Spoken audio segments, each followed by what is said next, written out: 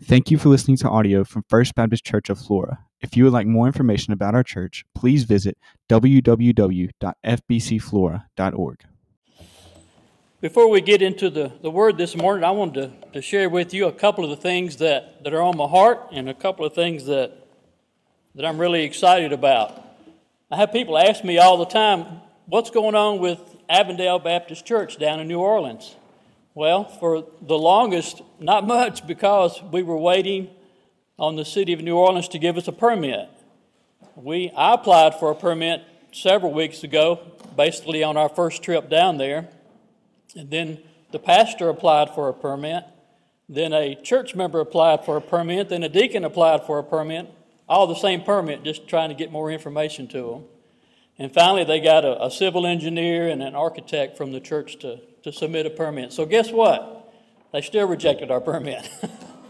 So we were thinking, okay, Lord, we got all this material ready. We got a team ready to go. They've been ready for a couple of weeks now, and got a trip up, cancel the trip, got a trip up, cancel the trip. And am I doing that, Gil? I don't think so. There we go, I'll take my hands off there. Maybe that'll help. So we canceled the trip, and we said, okay, Lord, what would you have us do? And we kept praying and thinking, well, maybe we just don't need to put a roof on that building. Of course, we knew that wasn't the case. Well, let me tell you, last night, Pastor Mark Daniels texted me and said, praise the Lord, we have a permit. So I think that's worth celebrating this morning. Yes. When we first went to Avondale, we determined that the church building had lost its roof, and the annex building had a roof with a big hole in the middle of it, which basically flooded the building and several other things. And I felt like we could help with the annex building. It was a smaller building, and we thought we could put a tin roof on it and help the church out. And the church was excited about that. But it's taken several weeks, but now we have a permit, and hopefully God will allow us to get down there and put that roof on. There's one side note that I want to share with you about this whole process. When we began thinking about what God would have us do beyond taking goods down and supplies and helping the folks that way, we began to pray and say, Lord, show us what we can do, what we have the manpower to do, what we have the ability to do, what we have the finances to do. And the Lord said right away, we need to fix that roof and repair some of the sheetrock in the building. I said, well, Lord, that's going to cost a lot of money. I was thinking to myself as I was driving back from down there, and let me tell you how God works. Without even knowing how much it was going to cost, God was already putting that on your heart. And by the time we got back and determined a cost, you had already given twice that much money. So you provided the funds to pay for that roof, and you provided the funds to fix the sheetrock in that building. And if God is willing and allows us, we'll get that building up and running, and they'll be able to have worship inside that facility until they get their regular building, their regular church fixed up. It's going to cost a lot of money, and there's some folks who are talking with the pastor, Mark Daniels, about helping him with that, and we'll see where God moves in that area. But thank you, Flora. Thank you for your faithfulness, and thank you for giving to that. Thank you for giving to Market Lackey. Being the new guy on the block, I didn't know what kind of goal to set, so I set last year's goal, and by the way, you've already exceeded that. Praise the Lord for that. All that money goes to many, many worthy causes, as Gil has said, and we have throughout the rest of the month to give to that, so if you haven't had a chance to give to the Margaret Lackey offering, please do so. One other thing that I'm really excited about is the 30 days of prayer. We're going to begin that on November the 1st, and it'll be a prayer guide that each of us will have that we can take home and pray through each day. And as we begin to think about where the Lord would have us go as a church and what the Lord would have us do with a new facility and our life groups and our worship services and what all of that will look like, we felt there was no better place to start than to begin to pray about that and see what God would have us do. So you as a church will be joining us as a staff and other leaders in our congregation to pray and ask God for direction and wisdom and guidance. I'm excited about the possibility of a new worship center, a worship center that will hold everybody at one time and allow us to worship two different ways, of course, but not be cramped or crowded, and provide for additional space for when this sweet little community continues to grow. And we know that God is going to continue to grow this community and grow our church. So we're going to pray about that. We're going to pray about our preschool ministry, our children's ministries. We're going to pray about our youth ministry and our college ministry and our adult ministries. And, of course, our worship ministries and what God would have us do in all those areas. So be looking for that. You'll hear a bunch more about it in the next few days. It's just a couple of weeks away. I'm very excited about how God's going to move and direct us and show us and give us wisdom and guidance as we think about what we're going to do in the years to come. If you have your Bibles with you this morning, I'd love for you to turn to the book of Luke, Luke chapter 15.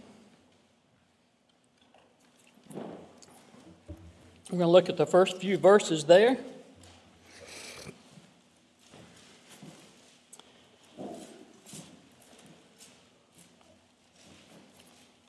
Luke 15, 1 through 7, and we'll jump into that in just a second. As we begin our time together this morning, I want to take a look at some of the people that Jesus spent a lot of his time with. Some of the folks that Jesus ministered to, and some of the folks that Jesus helped along with their life and things that they were struggling with in their life. In many places in the Bible, we see that Jesus focused a lot of his attention on the poor and the needy folks, the folks who were sick or the folks who were hurting, or the folks who really needed a touch from Jesus of some kind. We know that Jesus loves all people, and that he loves people regardless of where they're at, even sinners. And Jesus did spend a lot of his time with sinners and outcasts. Yesterday at our food pantry distribution, we got to meet a lot of folks. As I said, being the new guy around here, pretty much everybody's new to me, and I'm still learning names and getting to know people. The folks who come through the food distribution once a month are all new to me. Well, yesterday was the time when we recertify all those folks. Once a year, we recertify folks, get new information on them, find out about their families and where they're at. As they came through, they began to talk to us about their situation in their homes. Most of the people that come through are on fixed income. I can tell you most of them are not wealthy. They're very poor. And the ministry that this church offers to them is so needed, and they're so thankful for that, and it's such a blessing to them. And a lot of people actually live on just a few $100s a month, and that really surprised me that they're able to make ends meet, even with such little funds. One thing that I heard again and again yesterday, and that I've heard many years in doing benevolence ministry, is the deep love for the Lord Jesus that those people have and had. Through the years, I've been blessed to do benevolence ministry, maybe 22, 23 years now, and I've seen all kinds of folks and worked with some wonderful people and got to make some wonderful friends through the years. And pretty much without exception, the folks who come through those ministries are definitely needy people. They're poor folks, and they really need a touch from Jesus. Again and again yesterday, we heard those people tell us how much it meant to them that this church cared for them, even with just a simple bag of groceries or some frozen meat. And that's such a wonderful ministry for our church to think about and to look at and see where God would have us go with that. And that's one of the things we'll be praying about. I love to hear people tell me that even though they don't have many worldly goods, they've got all they need. The song kind of goes along with that, doesn't it? We have all we need when we have Christ. And they have Christ in their heart. And you can tell it by their joyful spirit. And I'm so thankful for that. Also, this past Thursday, I had an opportunity to go to the Wingard House. A group of men from our church went there to do some construction. And I really wasn't familiar with the Wingard House, except that I had heard they do homeless work. Well, got to know a little bit more about the Wingard House. They serve homeless families in the city of Jackson. Now, a lot of shelters separate the men from the women, and they really won't even accept children because they're not set up to do that. But the Wingard House is, and I was so blessed to see the ministry they have and the way that they take care of people and love on people, especially those who are downtrodden and without a place to live for whatever reason that may be. And I'm thankful for that ministry too. I said these two for a reason. When we look at the life and ministry of Jesus, we see this kind of ministry all throughout the Scriptures. Jesus sought out, he looked for, he sought those people who were in need. He sought people who were downtrodden. He sought people who were sinners. He sought people who society had put a label on, whatever that label may be. Jesus loved them regardless. We look at our text today, Luke 15, we're going to see that As Jesus began to share this parable, there were some folks there listening in to see what Jesus had to say. Let's look at Luke 15, 1 through 7. If you'd like to stand, please, in honor of God's word, please do so. Luke 15:1. Then all the tax collectors and the sinners drew near to him to hear him. And the Pharisees and the scribes murmured, saying, This man receives sinners and eats with them. So he spoke this parable to them, saying, What man of you, having 100 sheep, if he loses one of them, does not leave the 99 in the wilderness and go after the one which is lost until he finds it? And when it is found, he lays it on his shoulder, rejoicing.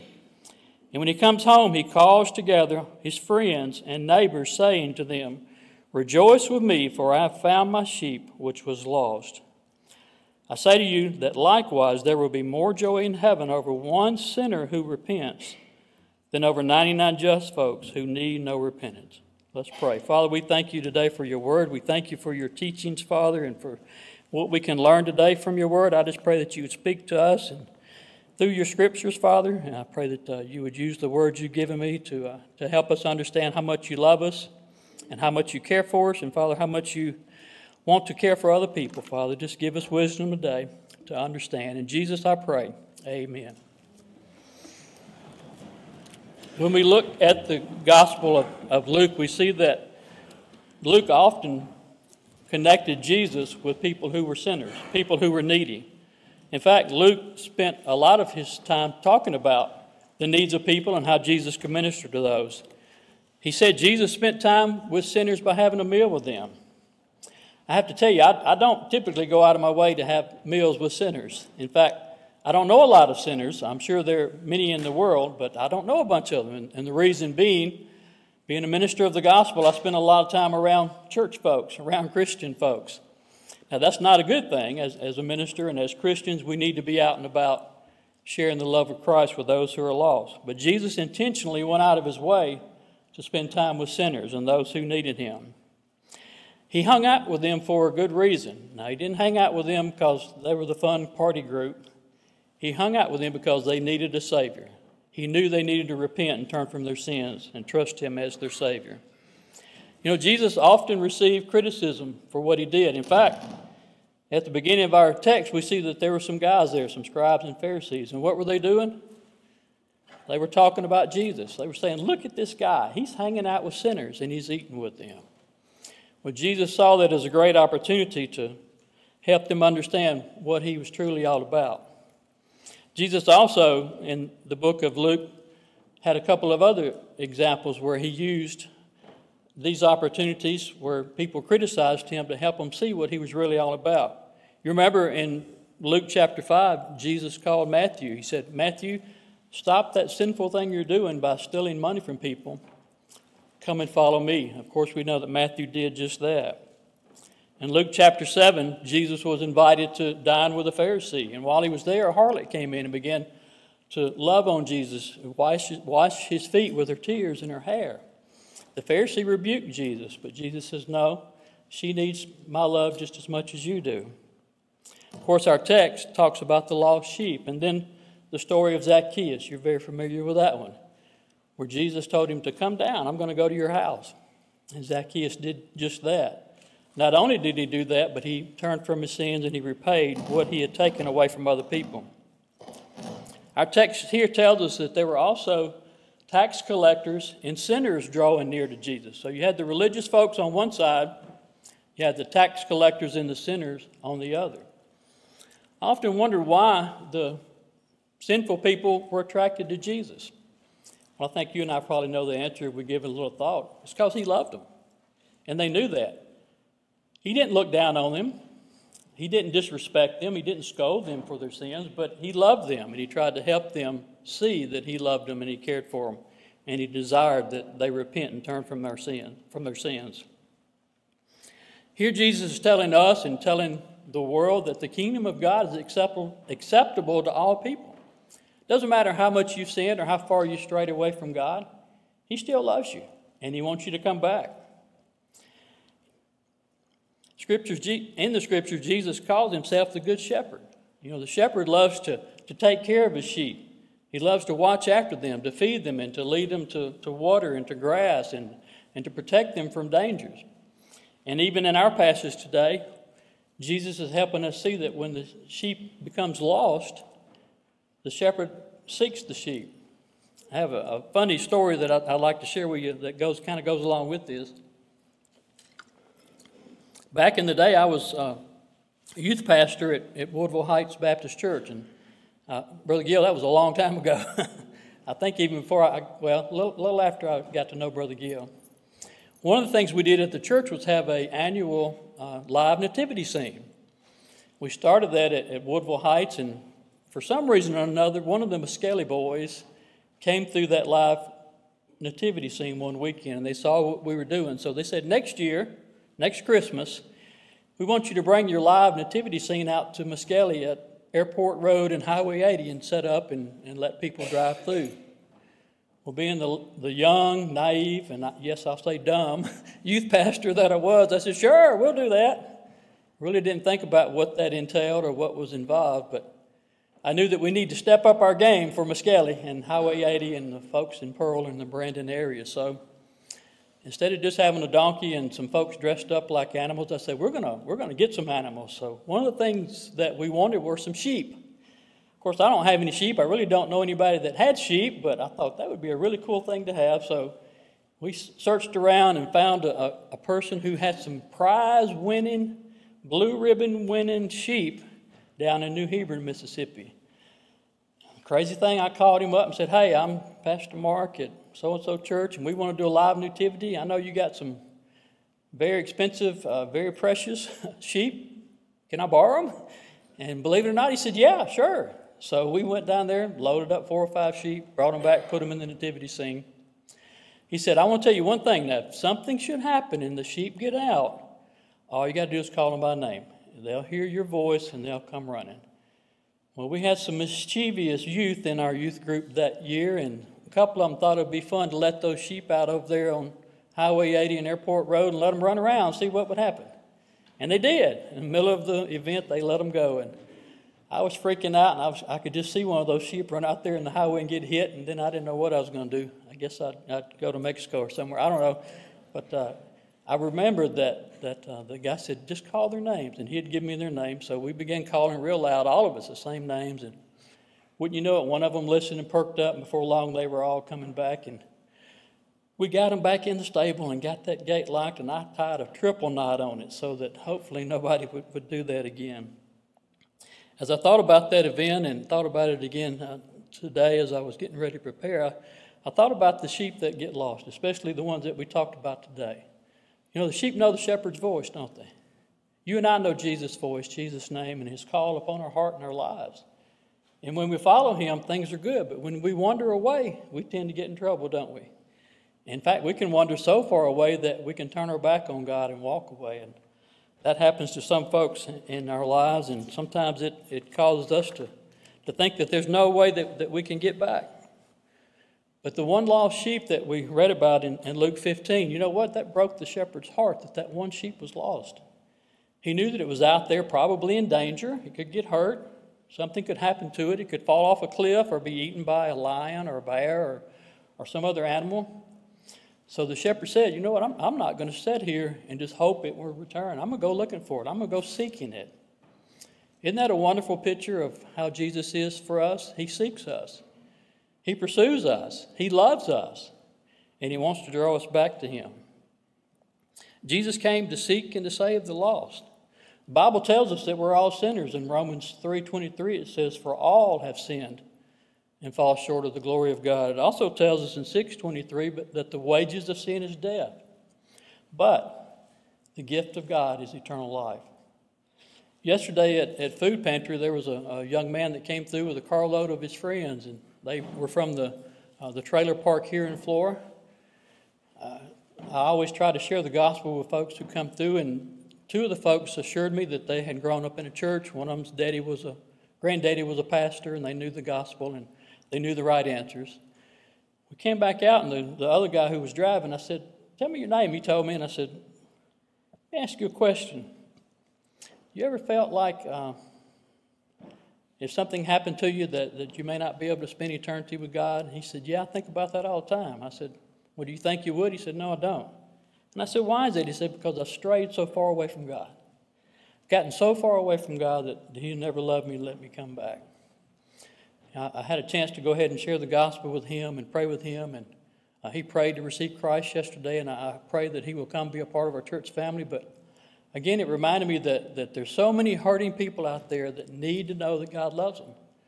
And a simple sharing of the Scripture, or sharing our testimony, or sharing one of those wonderful bracelets that Brother John has for us to give out and use are great tools that we can use to share the gospel. In this parable, we're seeing that Jesus is telling us that we all need to repent and that we all need a Savior. I'm so thankful that we have a Savior who loves us and who pursues us. Aren't you? The Pharisees said that He welcomed sinners and eats with them. And the sinners flocked to Jesus, and they did that because they knew that He offered mercy and grace, that He loved them and that He cared for them. We see this mercy and grace when we see how the shepherd searches for that lost sheep and how he eventually finds it. And then he rejoices and he celebrates over that. I need that same kind of mercy and grace in my own life. I read an article this week that kind of focuses on all that we've been talking about today. The title of the article was, "Who Did Jesus Hang Out With?" And that's kind of a loose term about Jesus' ministry and what He did, but the title caught my attention, so I began to read through the article. And, of course, the focus of the article was the fact that Jesus hung out with sinners and the outcast, and that He loved them, that He cared for them, that He sought to bring them to salvation. I always look to see the good in folks in my own life. Sometimes it's easy to judge people based on things they do or things they say or the way they look or the way they behave. I could have missed an opportunity yesterday to ask that young man about his walk with Christ, because I'd already asked the other two folks and kind of thought, well, maybe they're all in the same boat, same car, they had the same walk with Christ, but that wasn't the case. I'm thankful that Christ doesn't look the other way on us or give up on us, that He continues to pursue us. There's another passage of Scripture I want to look at that talks about some of the folks that Jesus hung out with. We're not going to read it, but I'll talk to you about it. It's John chapter 8, verses 1 through 11. This is the story of the woman who was caught in adultery. You know the story. Jesus was teaching, and before long, the scribes and Pharisees, the same guys that were at the other parable, the same guys that were trying to trick Jesus, well, they brought a lady in, and they said, "Teacher, we've caught this woman in adultery. What are you going to do about it?" They said the law of Moses says that she's to be stoned, that she's to be put to death. Well, I can't imagine the fear that woman must have had standing there before these men who probably had stones already in their hand, ready to cast them at her. When Jesus was there also, and probably the whole crowd was against her, but there was one person that was on her side. Jesus stood there and he listened to the accusations, and the Bible tells us that he stooped down and he began to draw in the sand or on the ground. You ever wonder what Jesus was drawing on the sand or in the ground when he was standing there? Eventually he stood up and he said to them, "Which one of you is without sin? Go ahead, cast the first stone." Well, the Bible tells us that they began slowly to drop their stones and to walk away. The older folks first, and then the younger. And eventually Jesus was back kneeling down. He looked back up and he saw there was no one there. And he said to the woman, "Where are your accusers?" And she said, "There are none." He said to her, "I don't accuse you either. Go and sin no more." There was a great opportunity here for Jesus to do a number of things, but most of them would have been contrary to what we know about Jesus, that He has mercy and love and grace. Now, He doesn't tolerate sin, nor does He condone it. In fact, He told her, "Go and sin no more." And that's exactly what she did. Jesus hung out with the outcast because He was wanting to create a model of what our church should look like. I've been a Southern Baptist guy all my life, and most churches that I've gone to or served with or been a part of, contain members that are very much like me, Christian folks who love the Lord, who read God's Word, who attend church and faithfully give and support the church and the pastor and those kind of things. But I think if Jesus were here, the church that he would be over might look a little different, mightn't it? He would probably focus a whole lot more on the folks who are outside of the four walls than the folks who are inside of it. I bet he would spend a lot more time with folks who, in our society, we might consider not worthy of being saved or talked to or preached to. But when we look at the life and ministry of Jesus, we see that that's not who he was. He was all about seeking the crippled and the downtrodden and those who were hurting, those who needed to know that they were lost, they were certainly lonely and separated, and that they needed a Savior. And that's what Jesus is all about. You know, Jesus even surrounded himself with a bunch of ragtag sinners, his disciples, right? I mean, they were all over the place in their walk with Christ, probably not even understanding a whole lot about who Jesus was. But when he called, they obeyed. They stopped what they were doing and they followed him. So if Jesus can take a bunch of fishermen and a bunch of sinners and tax collectors and turn them into disciples who eventually rocked the world after Jesus was gone, just imagine what he can do with you and I and the folks that we know, especially the folks we know who are outside of these four walls. You see, society seeks to put people in stereotypes: black, white, rich, poor, young, old, worthy, unworthy. Jesus, however, saw each individual's need instead of who they were labeled to be by society. Even when Jesus taught the masses of people, he took time to stop and meet the needs of individual folks, especially those who were hurting. There's another account of Jesus hanging out with some folks that you and I probably wouldn't think he should hang out with. It's found in John 4, 1 through 42. It's the account of the woman at the well. You know that Jesus and the disciples actually went out of their way to go to this city where the Samaritan woman was drawing water at the well. Jesus sat down at the well while the disciples went into town to get some food. This woman showed up and he said to her, "Woman, would you please draw some water for me?" She, being a Samaritan, knew that Jesus didn't talk to Samaritan people. She was kind of shocked that Jesus would even acknowledge that she was there. He told her to draw some water, and she said, "Well, you don't have a bucket or anything." He said, "Well, the water I have to offer will cause you to never thirst again." And he began to tell her that he loved her and that he cared for her and that he wanted to minister to her. Eventually, she understood his love. You know, there's one thing interesting about this woman. She was very much a sinner. She was an adulteress. She had many husbands, and the guy she was currently with wasn't even her husband. Did Jesus let that deter his desire to help her? Of course not. He saw a needy person, and he loved her, and he tried to help her. When he finished speaking to the lady, he even hung around 2 more days and went back into town with her and met some of her friends and met some of her family and tried to minister with her and to her. Jesus modeled this same redemptive vision when he met Matthew, as we talked about a little earlier. "Come and follow me, Matthew," and he did just that. You know, his choice of company upset a lot of folks. Leaders of Jesus' time actually hated Jesus, and they were always seeking ways to trick him and to get him in trouble and to cause him to fail in his ministry. But Jesus gave them another notable teaching that they need to be reminded of. He said, "Healthy people don't need a doctor. Sick people do." Then he added, "Now go and learn the meaning of this scripture." Jesus said, "I want to show you mercy." And he said, "I want you to show mercy, not offer sacrifices. For I've come not to call those who think they are righteous, but those who know they are sinners." That's found in Matthew chapter 9.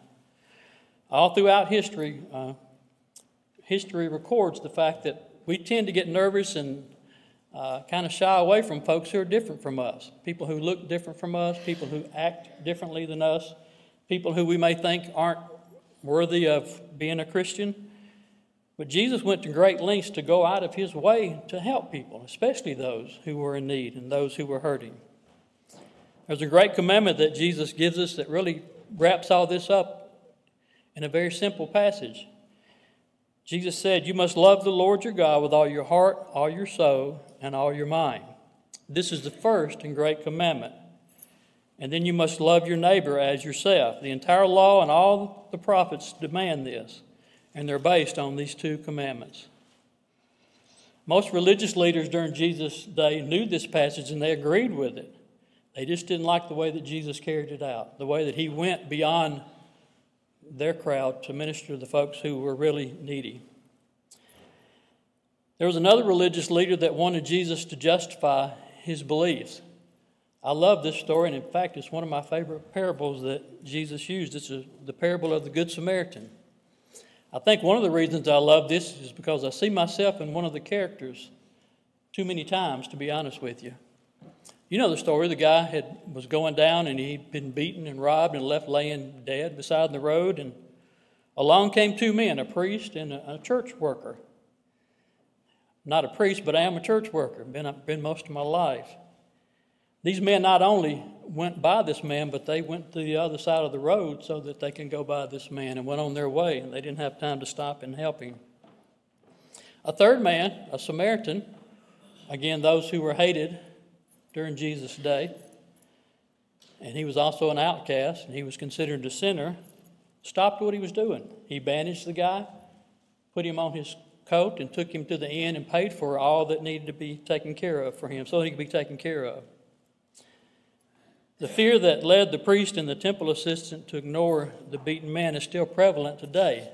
As I said earlier, it's real easy for us to become fearful and afraid of things that are going on around us. But the story shows us that anyone can be our neighbor. Anybody that's in need can be our neighbor.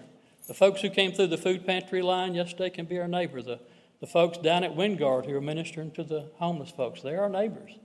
And we are called to love our neighbors, right? We just read that. Love others as you love yourself. That's exactly what Jesus told us. That is exactly what he demonstrated. I am so thankful that we have a Savior who not only taught it, but he showed it. He walked the walk, didn't he? Whatever he told us to do, he went out there and did it. And he showed us how we too can do the very same thing. As I wrap up today, I want to talk about a couple of folks that I've encountered the past few weeks. When we were trying to secure that permit for Avondale, we made several phone calls. And on the first day I called, I told the lady at the permit office that we were trying to put a roof on the church and we really needed a permit. Is there anything you can do to help us? Long story, she said, well, yeah, do this, this, and this, and we'll try to get your application going. At the end of our conversation, she said, can I ask you a question? This lady did. And I said, well, sure. She said, your church group? I said, yes, ma'am. She said, y'all do this kind of stuff all the time? I said, as much as God will allow us, not as much as we'd like, but yeah, we do as much as we can. She said, well, the hurricane also took my roof off. I was wondering if you'd come and look at it.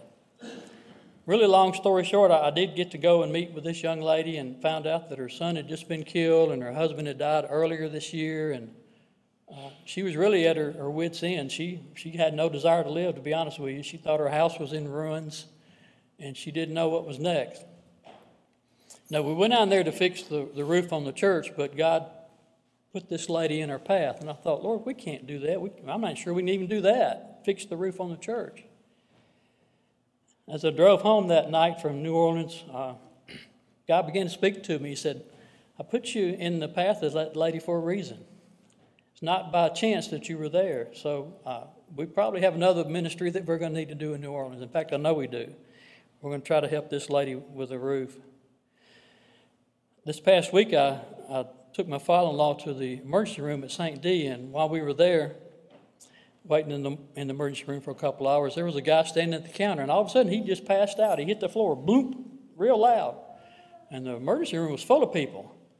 Everybody just kind of looked at each other and looked at the guy, and I know a lot of folks were thinking about COVID and what might be wrong with him and what should or should not do, and pretty much everybody just sat there, and the guy was laying on the floor. I think he had a seizure of some kind and passed out, and eventually some nurses and other guys, and I tried to get up and help myself, went over and helped them. And as I thought about that, I thought about how very much people in this world need to know that God loves them. And he wants us to show people in this world that he loves them.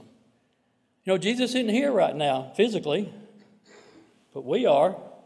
We're his hands and we're his feet, and he calls us to love on people and to care for people in these ways. As I mentioned, there were a lot of folks at Food Pantry yesterday who have needs, and I'm thankful that we're able to do what we can to help those folks. You know, Jesus told us to go and to make disciples and to baptize folks and to love people and to care for people and to minister to their needs.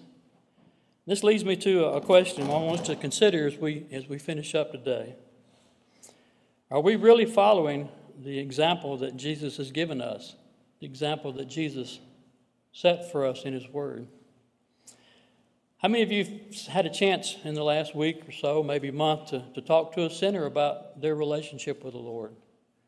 Probably had an opportunity to do so, may or may not have taken advantage of it. I know I've had many opportunities that I have not taken advantage of, and I regret that. We never know what will happen to a person once they leave our sight, and we're held accountable for doing that. Maybe there are other people that you're aware of that maybe like this lady in New Orleans, they need something physical. They need a roof or they need something within their home.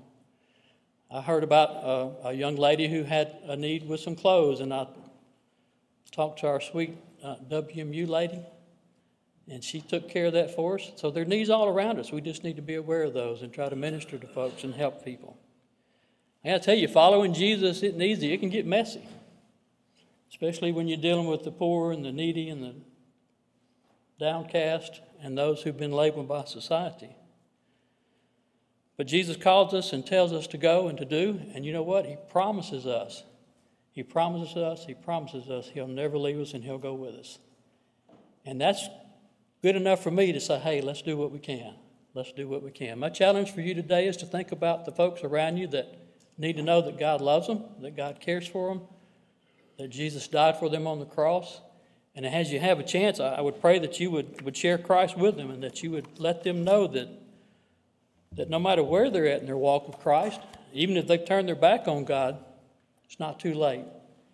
Just like the guy yesterday who felt there was no way God could love him. But God spoke to his heart and the Holy Spirit convicted him and drew him back. And I pray that he'll be a part of our church at some point today and we can love on him and minister to him. Maybe you're here today also and you're not sure about what we're talking about when we talk about Jesus and His love for us and the relationship that we have with Him and the call that He's placed on our life. As I said earlier, the Bible tells us that we're all sinners and we all deserve death and separation from God. But God loved us so much that He gave us Jesus. And all we have to do is place our faith and trust in Him to be our Lord and Savior, and we can be saved. If you're not a Christian today, I pray that the Holy Spirit would speak to you and draw you to Him. Maybe you have other prayer needs today. Maybe you just need to pray. Whatever God would have you do during this time of invitation. As we sing, I'm going to invite you to do that. Let me lead us in prayer as we move to our invitation. Father, I thank you for the words that you've given us today. I pray that, Father, we were able to share those in a way that people can understand and, Father, seek them and apply them and, Father, make them a reality in their lives. Father, I thank you that you love us, that you care so very much for us, Father, and that you provide for us each and every day. Father, just continue to move and speak to our hearts today, and Father, just lead and guide us and direct us as you will. It's in Jesus' name I pray. Amen.